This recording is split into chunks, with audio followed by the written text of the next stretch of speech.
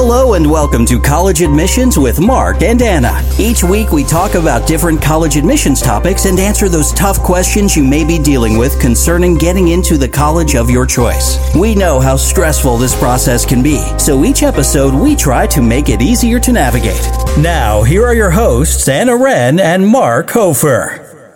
Hi, everyone, and welcome to the College Admissions Podcast with your host, Anna Wren and Mark Hofer. Hi, Mark. How are you? I'm good. We are right in the middle of kids hearing that they are accepted, rejected, waitlisted, deferred, all that exciting point in the admissions process. With that, the talk about cost and affording college. And we're really fortunate today because we have special guest Dan Curell to join us in this discussion about money and college and pricing and tuition. Dan Curell was Deputy Undersecretary of Education in the U.S. Department of Education from 2018 to 2021. He's published on various aspects of higher education, public policy, including a recent article in the journal National Affairs titled The Truth About College Costs. Dan and his wife are happy empty nesters with 2 children currently in college. Welcome, Dan. Well, thanks for having me. Pleasure to be here. And you're right. It's an exciting early February moment, and both for colleges and for students right now on admissions.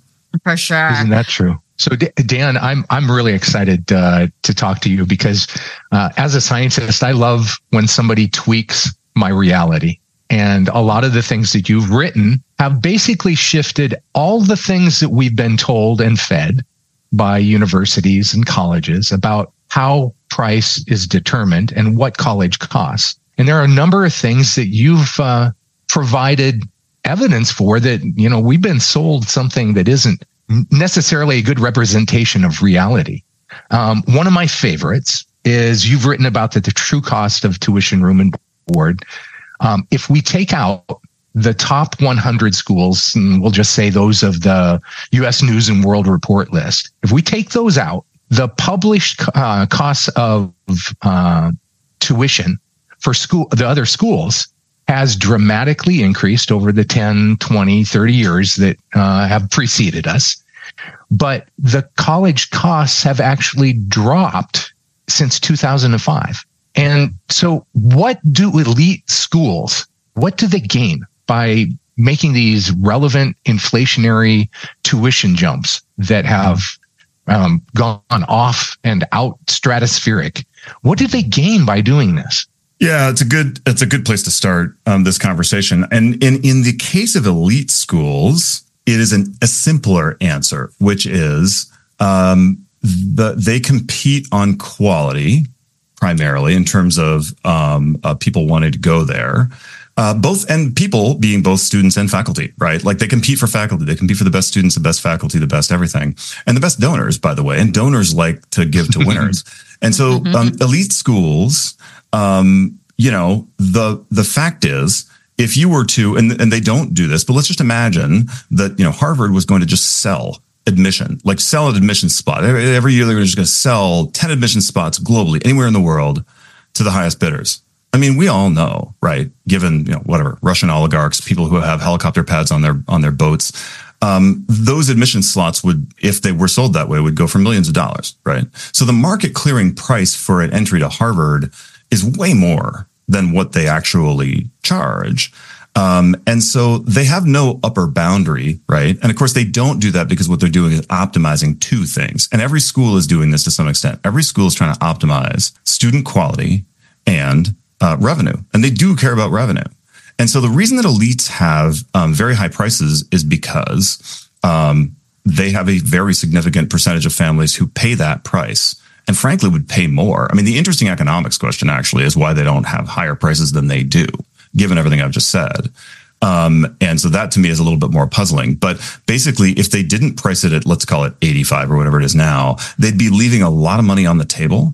And then what they do is they just discount it for people that, can't afford to pay $85,000 a year, which is the vast majority of humans. But the cohort of people who get admitted to Harvard has a surprising number of families, that can pay that. And so they'd be leaving a lot of money on the table. And then when you look at what they spend to run such schools, and I keep saying Harvard, but it could be Carleton or it could be Amherst or it could be whatever. When you look on a per student basis, what it costs to run such places, it's better actually to use examples like Amherst, let's say, because it's a pure thing. There's no hospital at Amherst, and there's no, they don't have a big research thing. They're spending about 3 times as much per student to run a place like Amherst, if not 4 times as much, to run a place like Amherst as to run an otherwise identical looking liberal arts college that isn't elite. And so they're charging a ton more. They're spending a ton more. And what happens is it leaves the rest of the marketplace, i.e. the schools, in a position of saying, gosh, like, what do we do? And that's where the whole thing gets interesting. Interesting. Agreed. For sure. And then I love that you mentioned that at the end of the day, I think people forget that colleges are businesses too. They're not holier than thou kind of thing. So what are the 3 main driving forces that motivate schools to artificially elevate tuition prices? Right. So if elite schools, as I've described, elite schools aren't quite artificially elevating tuition. And what I mean by that is that at least some proportion of people pay the whole thing. So let's call that real. You've got a lot of schools that increasingly it's almost, it's the vast majority of schools where they have a tuition room and board, cost of attendance that, let's say it's $60,000. That's a pretty common number these days for a private, college, or out of state, right? For a flagship university might be, 50 or whatever. Those, in my view, are artificial in a lot of cases because the average discount across U.S. higher ed exceeds 50%. So the average family is paying less than half of what is claimed to be the cost. And in many cases, there are so few students, and in many cases, none. Like there are many campuses in the United States where literally not a soul pays the sticker price. So then the question is, well, why do schools do that? Okay, so you've asked about 3 main sort of driving forces, and I don't know if I'm going to cleanly answer with 3, but I might. So one is people use price. Consumers use price as a proxy for quality, right? So the marketing dance, and this is true for products, this is for colleges, needs to kind of start with how do we signal that this thing is good? You can't start the marketing dance with how do we signal that this thing is cheap? Not typically, right? And so because people use price as a proxy for quality, schools have figured out that you have what appears to be a very high price. And by doing that, you sort of associate yourself with those elite schools that in many cases do cost that much. So number one is I'm making this up, but if, an elite school in the East Coast that, is $82,000 a year, we're a non-elite school, wherever, we're going to be less than that is the practice always, but sort of still surprisingly expensive. And then, so that's one thing. The second force is people love to think that they've gotten a discount. And the weird thing is people love that even when they know that this is how the system works. So Kohl's, right, the retailer, Kohl's, I mean, they were the most extreme kind of out there version of this. But as we know, like there's an entire sector of retail that has evolved across the last 20 years that is this, where the tags are, as everybody can tell, pre-printed with a fake retail price because it's already struck through in the pre-printed tag, right? And then the next thing down is, but you pay. It's like, okay, fine, whatever. And it's like a 50% discount or 30 or 40, whatever. So people really respond to that. They really do, right? And so colleges, in a way, evolved their way into that model. And then I'd say like a third thing is, as I mentioned in the article, there's a good deal of buzz and free media that sort of comes along in general with these high prices, right? And so that's a kind of a byproduct of the people are fascinated by expensive things. But the net result and the ultimate proof of how incredibly well this psychological operation has worked on the American people is that if you talk to a parent or a family member about what's about to happen to their high school senior in the next couple of months here and ask about cost, they will, in my experience, almost invariably talk about it through the vocabulary of how much money Johnny got from this school and how much money Johnny got from the other school. Johnny didn't get anything. Johnny got nothing. I know how much Johnny got, and it's nothing, right? Because it's just a discount. That's like walking out of Kohl's and saying like, oh my gosh, Kohl's just gave me so much money, right? Like we know that that's not what's going on. And that's not what's going on in colleges either. Now, there are some instances of funded scholarships, right? Where it's like, okay, there's an endowment. The endowment kicks off X percent, it's usually quite small, but it's like, and it's allocated to Johnny who plays church organ or whatever. And so in that case, and that is just a tiny fraction of the quote unquote scholarship money that's sort of out there, those dollars are real. The vast majority of this stuff is just a discount. So I have to tell you, as a psychologist, I hear you basically checking the top 3 boxes of human behavior playlist.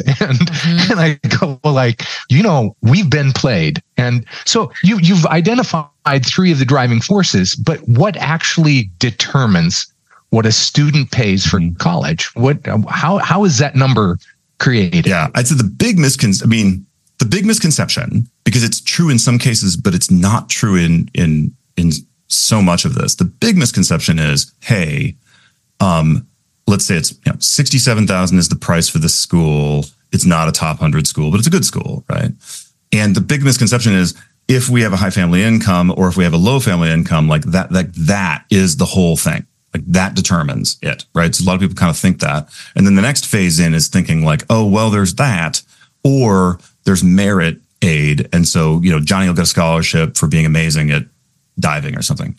And if that's even, well, that gets complicated because that is sports, but, some kind of merit aid, right? That is Johnny is great at whatever. And so therefore, here you go. The need is so much less related to this than people think, right? Because again, like if you walk into the iPhone store, you're going to buy an iPhone, or you walk into a car dealership, like they don't have any economic incentive to care whether you're rich or poor.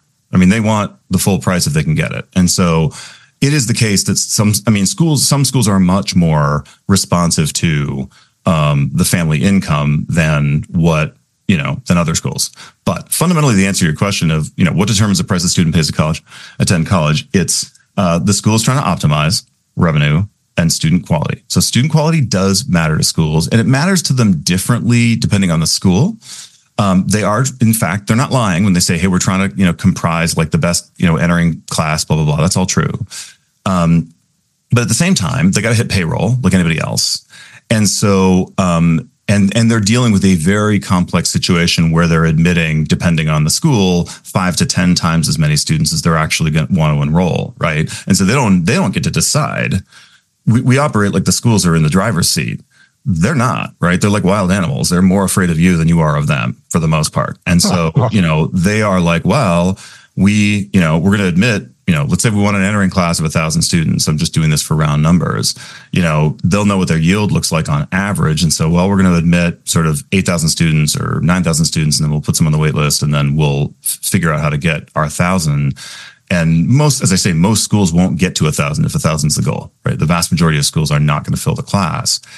And so they're trying to optimize revenue, which is bodies times what they actually get from the students, right? What do they pay? And then, they care about the student quality and the different metrics of student quality. They partially because if for no other reason, because students that are less qualified for college are less likely to persist, like the retention is lower. And so if you start admitting students with lower qualifications, you're going to have far fewer of them graduate 4 years from now. And that has a revenue impact as well. So grades matter, and ability to pay one way or the other ends up mattering to an extent, except for, the very rich schools that don't worry about it. And those two things together really determine what students pay. I love that you said like one way or the other. Or another, right? Exactly. Yes, I was just going to say that because I remember, and I wanted to get your thoughts on this, is like, do they create like unique prices for certain students? Like, because yes, how many kids are we entering and meeting revenue numbers by year? But does it also go into, like you talked about endowment, does it also play in where, oh, this student is from a certain background and maybe there is a chance to get more money from them down the line. And so we would extend a discount to get them in with the idea that I would make it back up later? It's a good question. Anecdotally, like I know that a fair bit of that stuff goes on, but I wonder if it really plays out quite that way in the following sense. When you've got a family with means, really affluent families, whatever, it's always better to get your money now than to hope you might sort of get it later. So I'm not certain if that would go on, but it could. And this is just the commercial intuition from, my consulting life that, if the goal is to generate revenue from somebody, it's not a great way to start the relationship by giving them a big discount now. Right. In other words, setting the expectation, whatever. So there's that. No, what I will say though is that wait lists actually get used that way to some extent, though. So you're looking at a family, the family's really affluent. Maybe you know that because there's been a sibling that's gone there, or whatever, their last name's Rockefeller or something. You just try and so to some extent it's like, well, and because again, like I don't want to sound comprehensively critical of this whole system. Like there's a lot of integrity mixed in with things that are kind of misleading. And so, there's plenty of schools out there, and again, especially elites, that'll just say, like, we're not going to admit this student, but we also don't. The other side of it is we don't want to insult this family, and so that's wait lists get used in all kinds of ways. But that's one of the ways they get used. Again, that's really only an issue for elite schools that are highly selective, because people don't. There's basic metrics people don't tend to look at, but one of them is just admissions. Like the rate of admission, it tends to be a lot higher than people think. I was just looking at another school yesterday that people that actually, people think of as being pretty selective. And, it's when you consider how underqualified or unqualified many applicants are and how easy it is to apply to schools, when you start looking at a school that's got a 55, 60, 65% application rate, they're essentially accepting everybody who is capable of getting a 4-year degree. Yeah. Yeah. One of the statistics I've always wondered about, and I know it will never come because they'd have to ask the question, but for those mid-income families in America whose students actually, their kids get into an elite college and they pretty much financially devastate themselves putting that student through college. And I mean, I know people who have done that, and it's kind of that perceived rarity that they're FOMO and trying to get it in. So. Yeah, it's you're absolutely right, and that's been the observation from the distance for a long time. For me, and then you see it in the data when you look, and it's facilitated. And this gets maybe into the student loan conversation, but then you kind of say, like, well, how did they go about doing that? Well, there's lots of ways to do it, but one of the things, of course, is Parent Plus loans.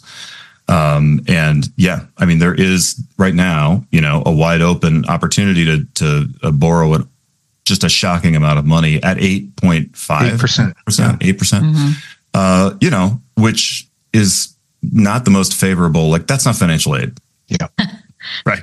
For sure. That's just a loan. Yeah. So you had, I guess, another question. We had talked to the founder of Tuition Fit, who has, founded, I don't know if you're familiar with Mark, but I am. Yeah. Oh, awesome. And that, tuition is negotiable, or how much you end up paying is negotiable. What are your thoughts on tuition prices being negotiable?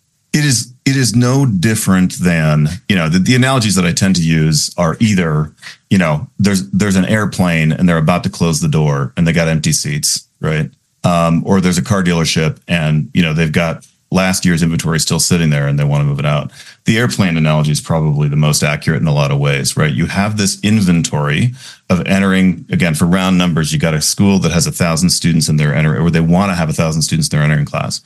The admissions counselors will each have been given, it's like, how would you do that if you were going to run it? You'd be like, okay, well, I guess we've got X in, number of admissions counselors, and we're going to like farm it out. And each of them is going to be responsible for delivering Y number of students, and then we're going to, until we fill the class. The language of the whole thing is about deposits. How many deposits do you have? Because once somebody deposits, it's a awfully high likelihood they're going to attend, although not 100%. But so, the fact is, the answer to like, our tuition price level is negotiable is, well, have they filled the class?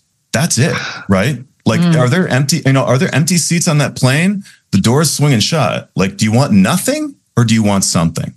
Now, and if you think through that analogy kind of to its logical conclusion, there are market presence and pricing and like sort of market power reasons why Delta or Swissair or whoever would say, actually, no, like we aren't going to let you on the plane, even though it would be like $1,000 for free for us, or $100 for free for us, or $5 for free for us if you gave us $5, right? Because the marginal cost of having another person walk on the plane is zero, and the marginal cost of having another student isn't quite, but it's close.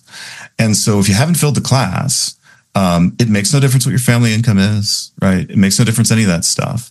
And I think the interesting question is, how much does it matter how good your grades are? And frankly, both the economics of it and also, again, my observation of the sector and its behavior is, if you kind of clear the threshold to where you're the kind of student that they would admit, it doesn't really matter that much if you're an excellent student from their perspective. If you're the kind of student that they would admit, they're going to figure out how to get you into that empty seat in their entering class, and they're going to do it at the market clearing price for that college, which is very likely to be about $25,000, including room and board. Well, one of the interesting conversations I've had with a number of representatives, the first one I remember having made this statement was Representative Furman, and I asked specifically, is tuition negotiable? Is basically cost of attendance negotiable?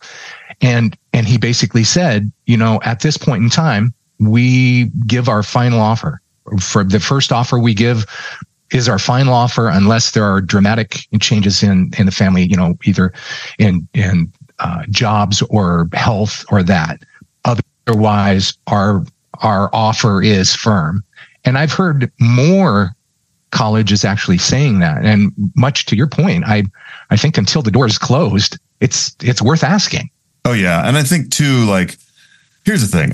My attitude towards is a few different comments on that. Number one is it's a knowable thing as to whether everything here is dressed up in a language that is carefully non-commercial, right?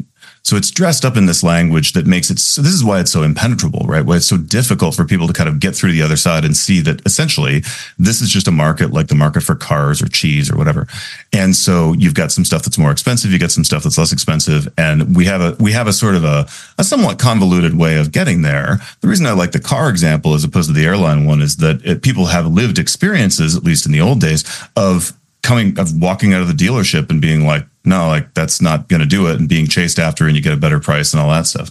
So I don't think the posture, I mean, like from a positioning, again, a market integrity and positioning and market power perspective, the schools can't say, oh, hey, you can negotiate. But think about it. Like no one's going to say that because it's just an invitation. It undermines your claim that this is the price. You find out what the real price is when you walk out of the dealership and really leave, and you say no, I'm going to actually go check out some Hondas, and the Ford guy's chasing after you. That's when you find out the real price. And so totally depends on whether they filled the class. It's easy to figure out whether they generally fill the class because if you just go to their common data set disclosure, section H, you'll see whether or not they give what is called their merit aid. And if they are, that means that they're just engaged in discounting. That's all it is, right? Yeah. And so, that helps you to kind of know. It would be great to know, and they're not going to tell you this, but how you doing on? I mean, you could ask. The same thing as if you had an inexperienced, first year was optimized salesman by or whatever. remastermedia.com. How many of these things you got in the back lot, right? I mean, that's your thing. Where are you at on inventory? And so knowing that for a school would be along the lines of basically finding out how you doing on deposits compared to last year. They're not going to tell you that, but that would be the thing you'd want to know. And then you'd have a sense of it. The other thing too is, there is, I think there's a market clearing price that's pretty clear based on their public disclosures. If you go to the U.S. College Scorecard and just look at what are they getting from families with the highest income bracket that's reported there, generally speaking, that's about what, if you're affluent, that's probably, you're not going to get away with paying a whole lot less than that. So I love your analogy with cars, especially because if there's a person who is dead set on, Ferrari's the best thing ever, they go into the Ferrari dealer, they're not asking for a discount. They're going to pay it. They've already got their head around it. And it seems very similar to, let's just use the analogy of a Ferrari of a college. That's what you pay. That's how much it costs. Mm. So that comes up. One of the phrases that you've used is facsimile of market price, which I'm going to pilfer from you and use commonly now when I talk with parents, because I think it's an important one that you understand the perceived cost of college. And then there's the actual cost to educate a student. So you use the word facsimile of market price. Can you explain what that facsimile really is? Yeah. So, the numbers that are out there, the way the market is structured here, and there are other examples of markets that are like this. And in the middle of this conversation, I'll just say as an aside, as people were wondering, where on earth is this guy coming from? My real career before was at the Department of Education was in management consulting. And then my training is sort of as a lawyer, but at the University of Chicago, where everything is kind of economics-y. And so that's kind of why I've seen a lot of this stuff and think in these terms. But so the structure of this market is there are incentives that I've described before where everybody prices as if they're all kind of about the same price, right? So the weirdness of the market is that while, as I said before, your typical college in the anywhere in the country, spends, a quarter to a third as much per student to run the place as a place like Harvard or Amherst, they all price as if their price is just slightly less than Amherst and Harvard. So that's kind of like the facsimile piece, the facade piece. They need to put that up for credibility and because everybody else does, right? But the underlying thing that's real is very nearly what they end up getting per student is pretty close to what they spend per student, right? Like these things it's not like they're running the other thing I want to make clear is I love these schools, right? I care about this issue because I love these places and they matter to me. But so what they're not like running off with a bunch of money. We're only talking about the nonprofit sector right now. I'm not talking about for-profits. That is so different. It's another conversation. Right. Fascinating conversation. Totally different. So nonprofits, it's not like they're running off with a bunch of money. What they're getting is they got the facade price, which is like, hey, we feel kind of like collectively obligated to say that we cost $72,000 or $55,000 or whatever.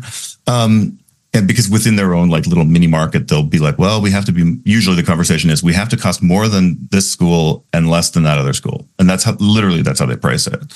And so from there, though, they pretty much end up getting from students about what they spend on a per student basis. They actually get less than that, right? Because they have other sources of income and whatever. And so that's the deal. But it's, I think, important for, families going in to know like, well, look, this is what it costs to run the place. And so unless it is an elite school where they're able, to your point about the Ferrari example, where they're able to just name their price.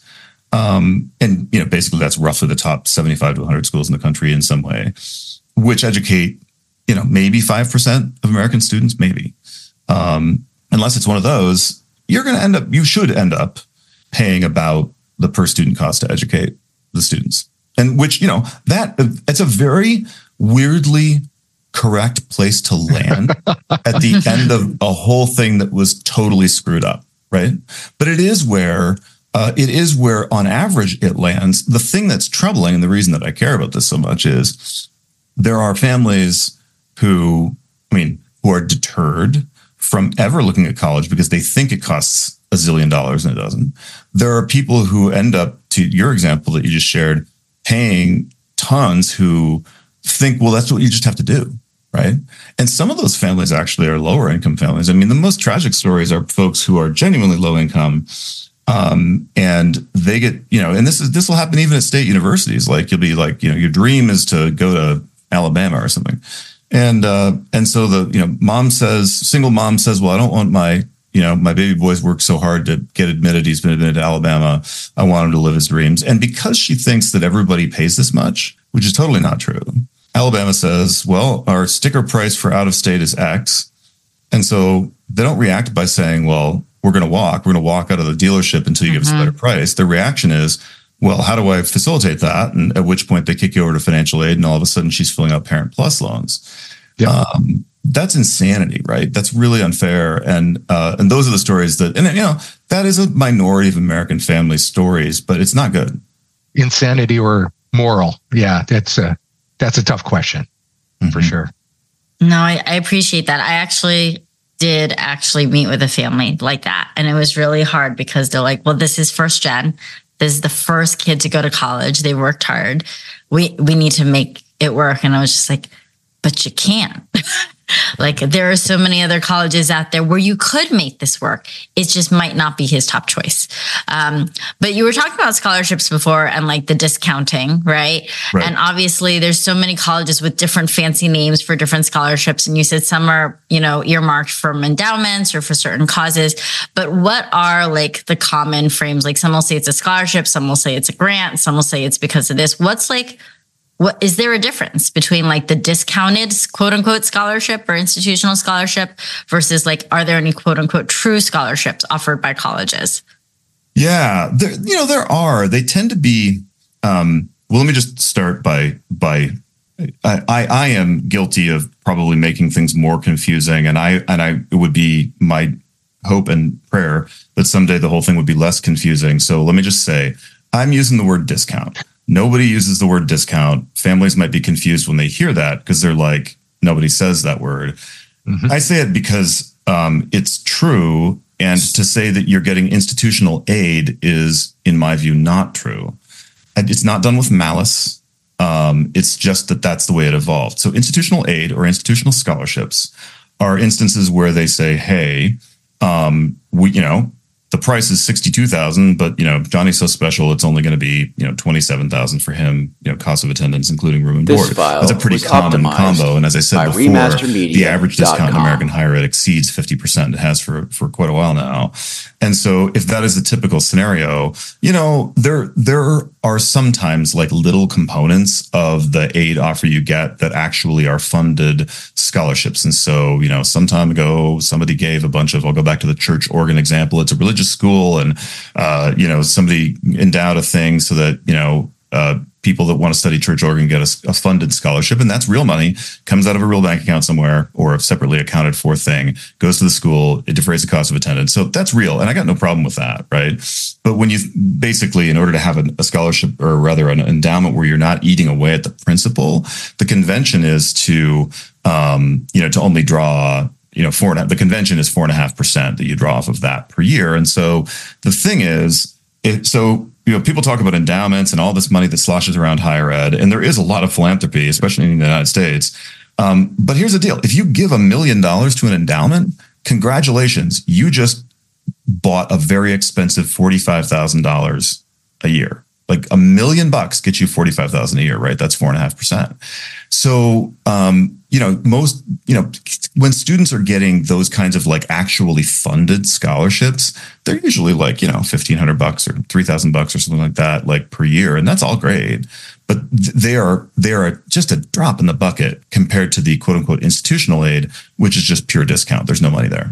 Very good. So you've identified, some of the misconceptions, and I don't want to call it deceptions, but in my heart, it sure sounds like a lot of families and students are deceived in not being provided the full picture of this whole thing. So what if I just say, so what? And let's just have the conversation now. Everyone knows that everything that's published and provided and promoted and printed is just this facsimile of reality, or it's a facade.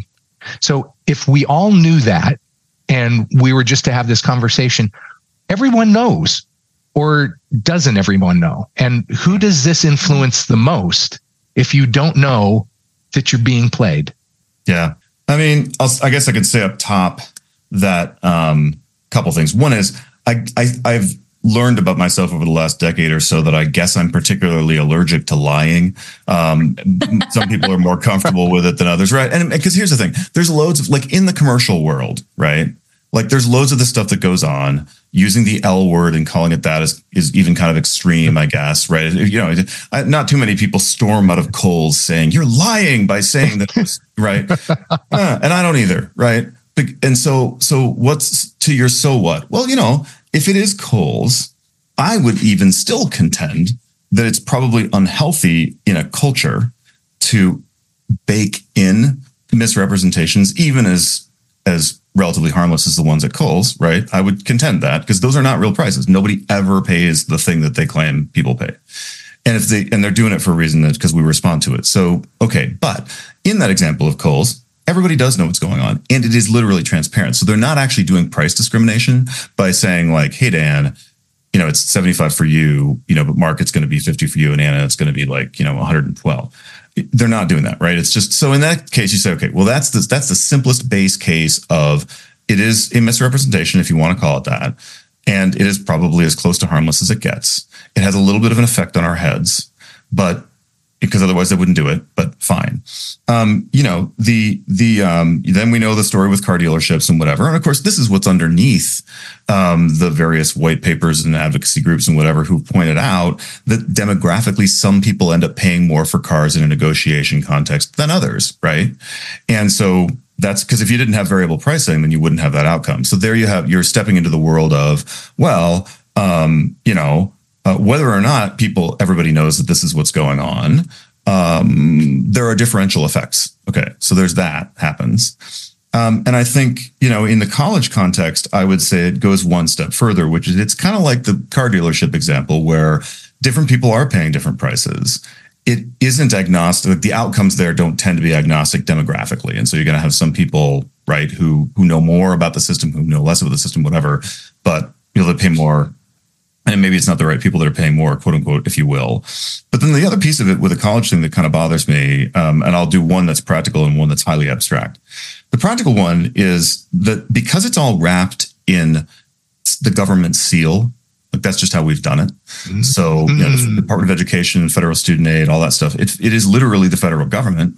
It feels awfully official because, it is. It's certified, right? It's got a federal thing on there. It is, right? So people aren't wrong, or they're not crazy to think that this is like pretty official. And so, it would be like if the car dealership is there saying like, well, we've reviewed, your submission, right? And we've decided that you owe this much, in order to have that car. And by the way, we're really, really not going to tell you what other people are paying. This is the thing that Mark is trying to do at Tuition Fit.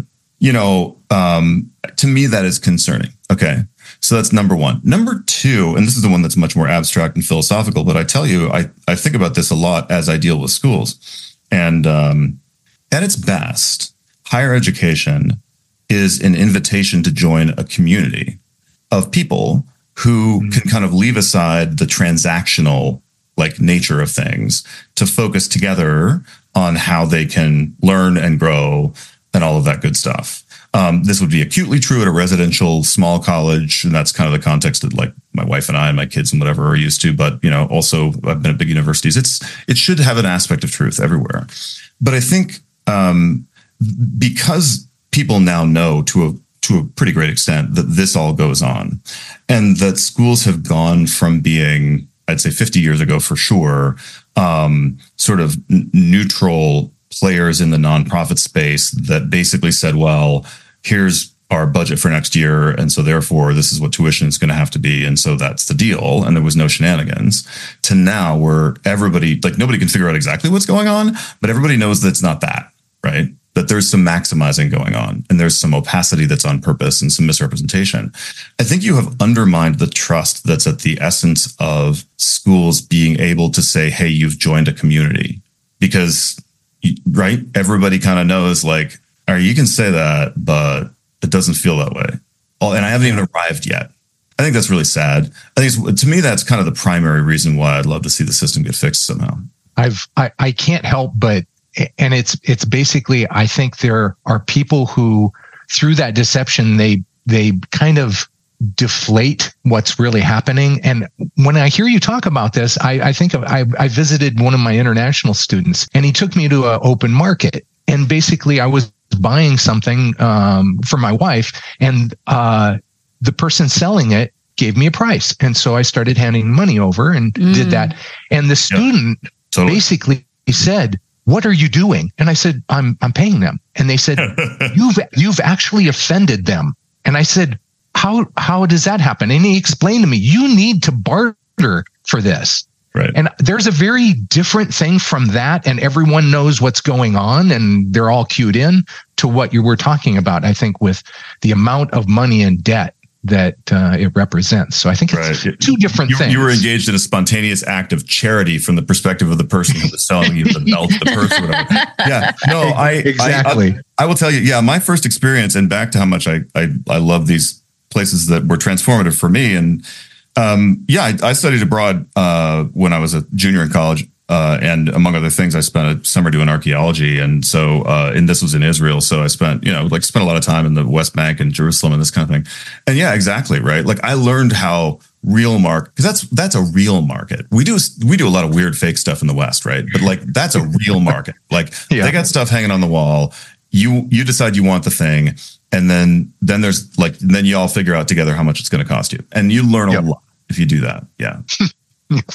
It's so interesting. I feel like this must be like the story whenever you go abroad. Cause I definitely my husband's like, you're sure you don't want me to go with you to buy, I was shopping.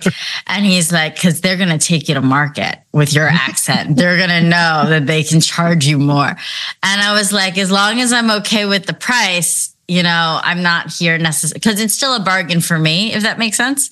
But at least you're like, I think everybody goes in with their eyes wide open, knowing exactly, which is not necessarily the case, I think, with college tuition and cost of attendance and everything for most people. But you brought up a great point before in terms of, coals and everything. But, we talk about if so much of what determines a quality school. So, they raise their price because that, elevates their standing as a quality school to be in line with top 100 schools. Oh, well, whatever the other second factor was, and they get more press that way. But the truth is, if we were to help families that were actually looking for a good value on their education, what kind of information should they be looking for? And I ask that question because I also know, I come from a school where a lot of money is spent on, let's say, the athletic program. And so, they do spend that money and they ask for it from students. But for, anyone just seeking for a quality education and experience, what quality should they be looking or what information should they be looking at to determine that, hey, this is a good value for the money I'm going to be paying? Yeah. A few things. I will resist the temptation to provide a lot of kind of nerdy, complicated stuff because there's tons. I mean, the sector, the comment that's worthwhile there is the sector is awash in publicly disclosed data, stuff that the colleges are obligated to disclose. So it's not actually the case that it's that the schools are hiding stuff. That's the thing. But it turns out that if you can throw enough, they're obligated to disclose a haystack of material every year that obscures the needle completely. So people could figure this all out theoretically if they were to just devote an infinite amount of time to it to figure out for the different schools what's going on. So I'm going to start with the very, very simple thing, which is I learned many years ago, and what I say now is if you just tell me if you tell me the publicly disclosed 4-year graduation rate of a school, I can tell you most other things about the school. And to the extent that it departs from my expectations with respect to the other stuff, then we'll know the way that it's weird or interesting. Here's what I mean. The most elite schools have 4-year graduation rates that are creeping up above 90%. It's extremely rare in nature to find a school that has a 4-year graduation rate that's frankly even close to 90%, but certainly not above it. As you look, and US College Scorecard is the place where I would want every family to go immediately, preferably before ever reading the website or a brochure or anything from the school, because this is the stuff that they're obligated to disclose. And it's always in the same format, right? Now, do the website and do the brochure and all that stuff. Those are great bases for decision, but this is in the same format for every school and it's whatever. So it's not the only source, but it is government mandated, reported in the same way. In my view, accurate, right? Schools you'll see some weird stuff in the data occasionally, but in my view, it's accurate. So it's US College Scorecard. You just Google that and you'll get there. And then you put the college name in there. The 4-year, there's a lot of detail there that you can get, but if you start with a 4-year graduation rate, the higher that thing is, the better the quote unquote better the school is by most any standard normal people would use, right? In other words, the academic quality, because the academic quality tends to be higher as it's higher, et cetera. What's a good one? Look, if it's above 90, you're looking at an elite school. And if it's not an elite school and it's at or near 90, that's awesome. It's amazing. I haven't studied every 4-year graduation rate in the country. But you do have some schools that are surprisingly high, right? When you start looking at schools and you can't figure out, because they all start to look the same kind of, right? Like, I'm sure you live in that world. And then sometimes you'll go look, though, and one's got a 78% 4-year graduation rate, which is pretty respectable, right? Like, I happened to look at Baylor yesterday, 78%, whatever. So it's respectable. It is perfectly common, for schools to be in the sort of 60s, and not that surprising when schools are in the 50s for 4-year graduation rate. Now, sometimes there's a story underneath it that can help you to kind of understand, but it is really important to look at that first. And that's going to tell you an awful lot about the school. From there, if you just stay on the college scorecard, honestly, they've got breakdowns you're going to find out pretty much if you look in the costs section, they break it down into 5 different chunks of income bands. And they say what the average student is paying within those different income bands. There's some problems with that data, but it is accurate as far as it goes. And so I think looking at that is going to give you a pretty quick sense of okay, what's going on here economically at the school. And after you've looked at a few of them, you're going to start to notice some interesting patterns. And so I would look at that as well. And then these days, though, a lot of stuff has gotten funky because test optionality has really changed some of the reliability of the statistics. What colleges will tell you, they won't probably say this publicly, but what everybody will say privately is, look, grade inflation has gotten so extreme in high schools that we don't have any idea what it means that somebody's got a whatever GPA they claim. A lot of times people are saying they have a 5.2 and a 4-point scale. You're like, I don't even know what this means anymore. So there's all that. So I think quality of this is why I come back to that 4-year graduation rate. To me is kind of like where the spade turns on how is the academic experience going for students. And also, frankly, it's a vote with your feet measure of, do the students like it there? Which is a good indicator of the quality of their experience and the environment, and are they motivated to study? Yeah, all of those things. Yeah, I hadn't thought about that. I'm sure that's the number one characteristic that U.S. News and World Reports use in their evaluation. No, probably not. So it's how much microfiche you have in your library. Yeah. It really is that to some extent, but it's a lot of other stuff too. Yeah, that's right. Yeah. So Dan, Ann and I started this podcast about 6 years ago. And one of the things that we both really wanted to do was just try and level the playing field. We knew that there were so many students who wouldn't have the opportunity to work with an advisor. We were never going to be able to talk to them individually. But we thought with the podcast, if we asked people the right questions and we kind of put information out there to level the playing field and make information accessible, because a lot of the things that we actually provide students and families with, it's just information.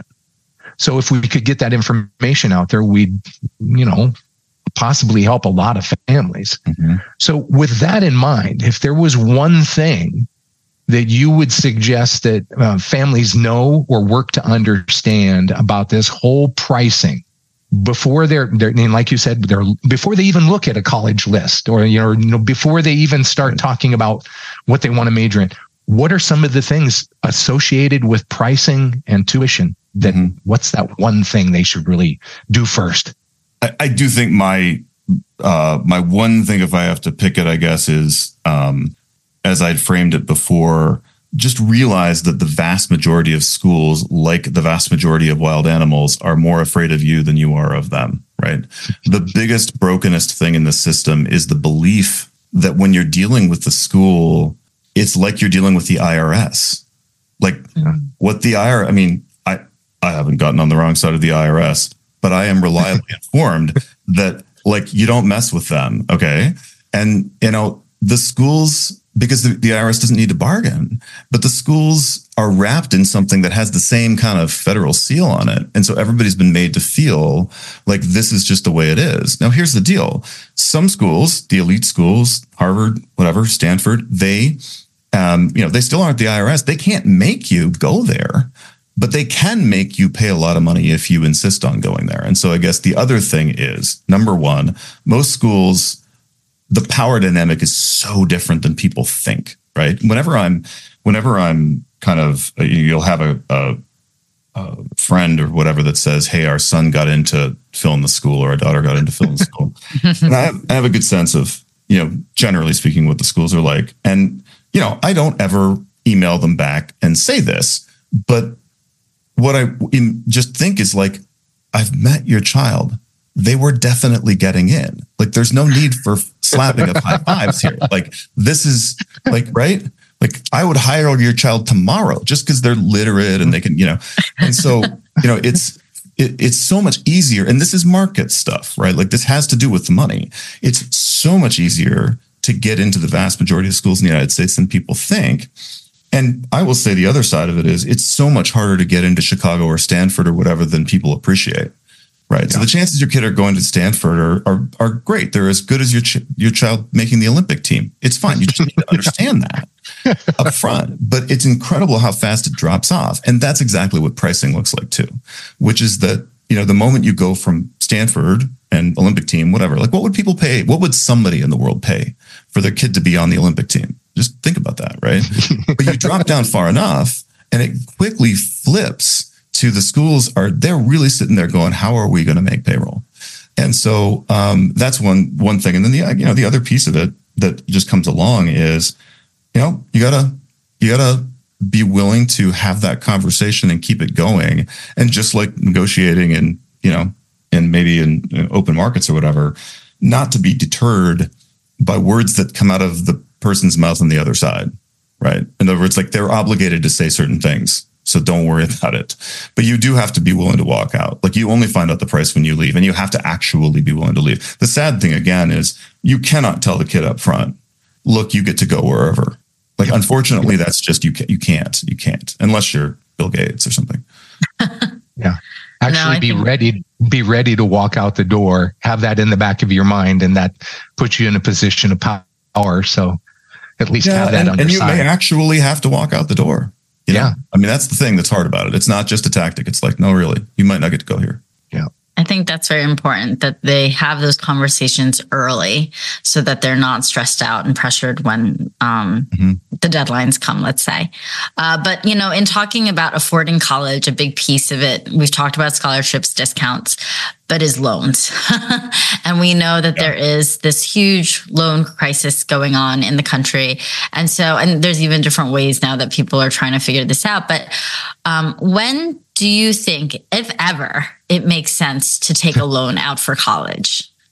Yeah, I'll say as background that of course, at the Department of Education, where I was for a couple of years, and this is going to sound like a negative thing, but it's not. It doesn't actually do anything related to, education. I kind of say that jokingly, but by statute, the federal Department of Education isn't allowed to get involved in curriculum and pedagogy and that kind of stuff. It's illegal. What the federal Department of Education does is money and civil rights enforcement and some grant making and some other stuff. And they can kind of encourage certain things that relate to teaching. But fundamentally, right, education is a state level thing or a local thing. It's at the family kitchen table, whatever. And so that's how it is. So the money piece, though, it just turned out, it has turned out that the money piece disproportionately flows through Washington, D.C., and that is the loan piece, and to a lesser extent, things like Pell Grants, by volume, lesser extent. So on the thing about when does it make sense to take out a loan for college? I'll say that I started this with my kind of like interest in this by I was fortunate not to have loans for college, but I came into law school a long time ago with $100,000 in loans, which was a lot of money at the time, right, and still a lot of money today. So I was very aware, right, of the situation. I am not an absolutist on you should never take out loans. I'm just not. I think that they facilitate things as they did for us to be able to do things they wouldn't be able to do. Okay, but some basic stuff at the college level. So we're not talking grad school now because it is a different story. At the college level, I think people should play within the space of federal loans that are available. Because as we sit here today, until Congress changes it, federal borrowing for undergraduate degrees is extremely limited. One of the things that people often are quite surprised to find out is that they're actually not allowed to borrow that much from the federal government to go to an undergraduate college. And so if you really were, if for whatever reason you were thinking to yourself, we don't have the money, but we'll just borrow it all. And let's say it's $25,000 a year. including room and board. The federal government is absolutely not going to give that kid $100,000. It's just not going to happen. So the rule is, and I might get the numbers a little bit wrong here. I wrote this all down in a long article I wrote a while ago, but I think, your freshman year, your first year of college, you're allowed to borrow, maybe it's 6,000 or 5,500 or something. And then it goes up in increments, but and then it's capped. And you really can't pay for more than a fraction of the total cost of college with a loan. So I personally think for the vast majority of people, even if they're studying art history, whatever, and again, I am actually not hostile to any of those kinds of things. And those people, by the way, end up earning fine money and doing well, et cetera, if they go to a decent school.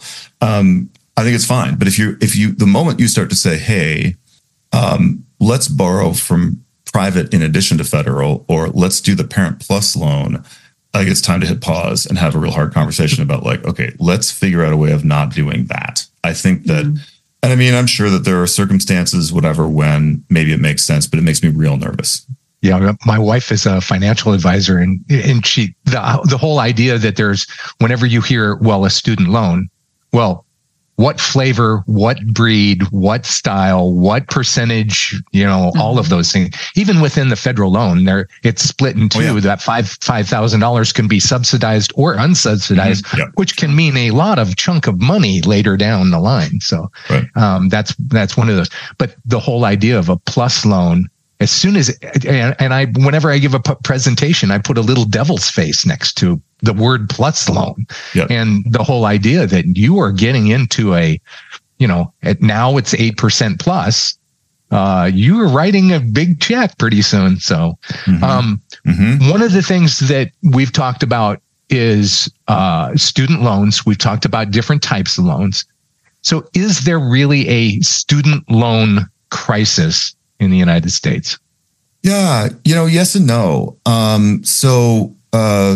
Obviously the accent should be on yes in that one. It's $1.7 trillion.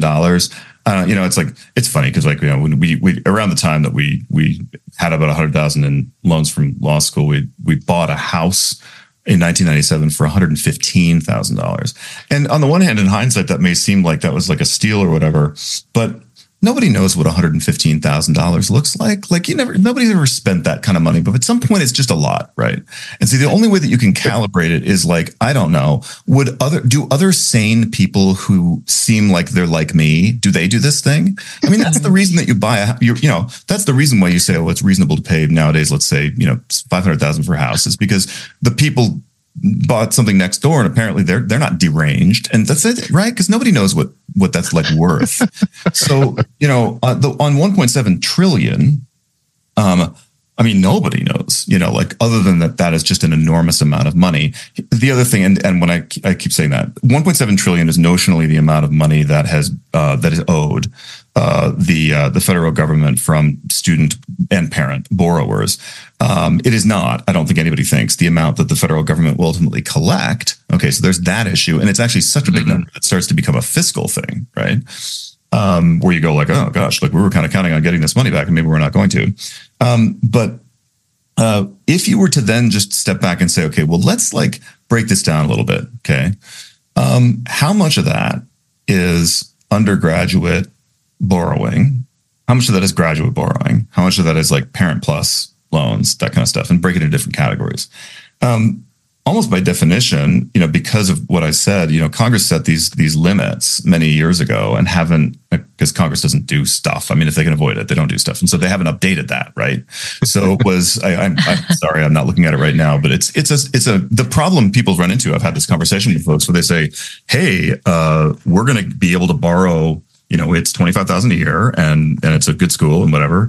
And we're going to be able to borrow, let's say, $6,000 to $7,000 a year from the federal government. And that's that. Some of it's subsidized, some of it's unsubsidized, but it's capped at around $30,000 for the whole 4-year experience. We don't know where the other $70,000 is going to come from. Because it's capped, it hasn't been updated. I do think that when Congress gets around to updating some of this stuff, and I saw some proposed legislation this week that would do this, if they were to reform the system, what some people would want to do is get rid of plus loans and make some things better. But at the same time, I don't think too many people would disagree, and I wouldn't either. It would be okay to increase those caps a bit. But so the undergraduate piece isn't a crisis. it gets repaid at a pretty decent rate. It's for people who actually get a degree. It's repaid at a pretty high rate. It's not a crushing amount of money. It's all pretty good. There are places where you've got a problem that feels like a crisis. That we've mentioned the plus loans, parent plus loans, folks that they're not capped, and like you can take out up to the cost of attendance, which can be huge for undergrad and for grad school. So that's areas of crisis. The graduate school stuff straight up, right? So these days you're graduating from law school with $250,000 in loans is not uncommon. Med school can be more. Again, there's no cap. And so that is a problem. I think I'm just on balance. I think med students or at least physicians, whatever, are paying back their loans okay. I'm sure it's a pain, but I think they're okay. But it does distort the market because family practitioners don't make nearly as much money as people think they do. And so for a family practitioner to just show up into the world with $250,000 in loans, that is going to be really hard for them. And then on the legal side, like loads of people graduate from law school and don't really get legal jobs. And so they may not be able to pay those things either. So you got some loans and then the crisis, an emergency is a problem you can solve, right? An emergency is the house is on fire, call the fire department because you know what? There's a department and they put these things out. A crisis is a problem that you don't know how to solve. And so the reason that, if you want to answer, there is a student loan crisis, it's people who are stuck uniquely because student loans are not dischargeable in bankruptcy, right? So I graduate from college or law school or whatever, and I've got a whole bunch of loans.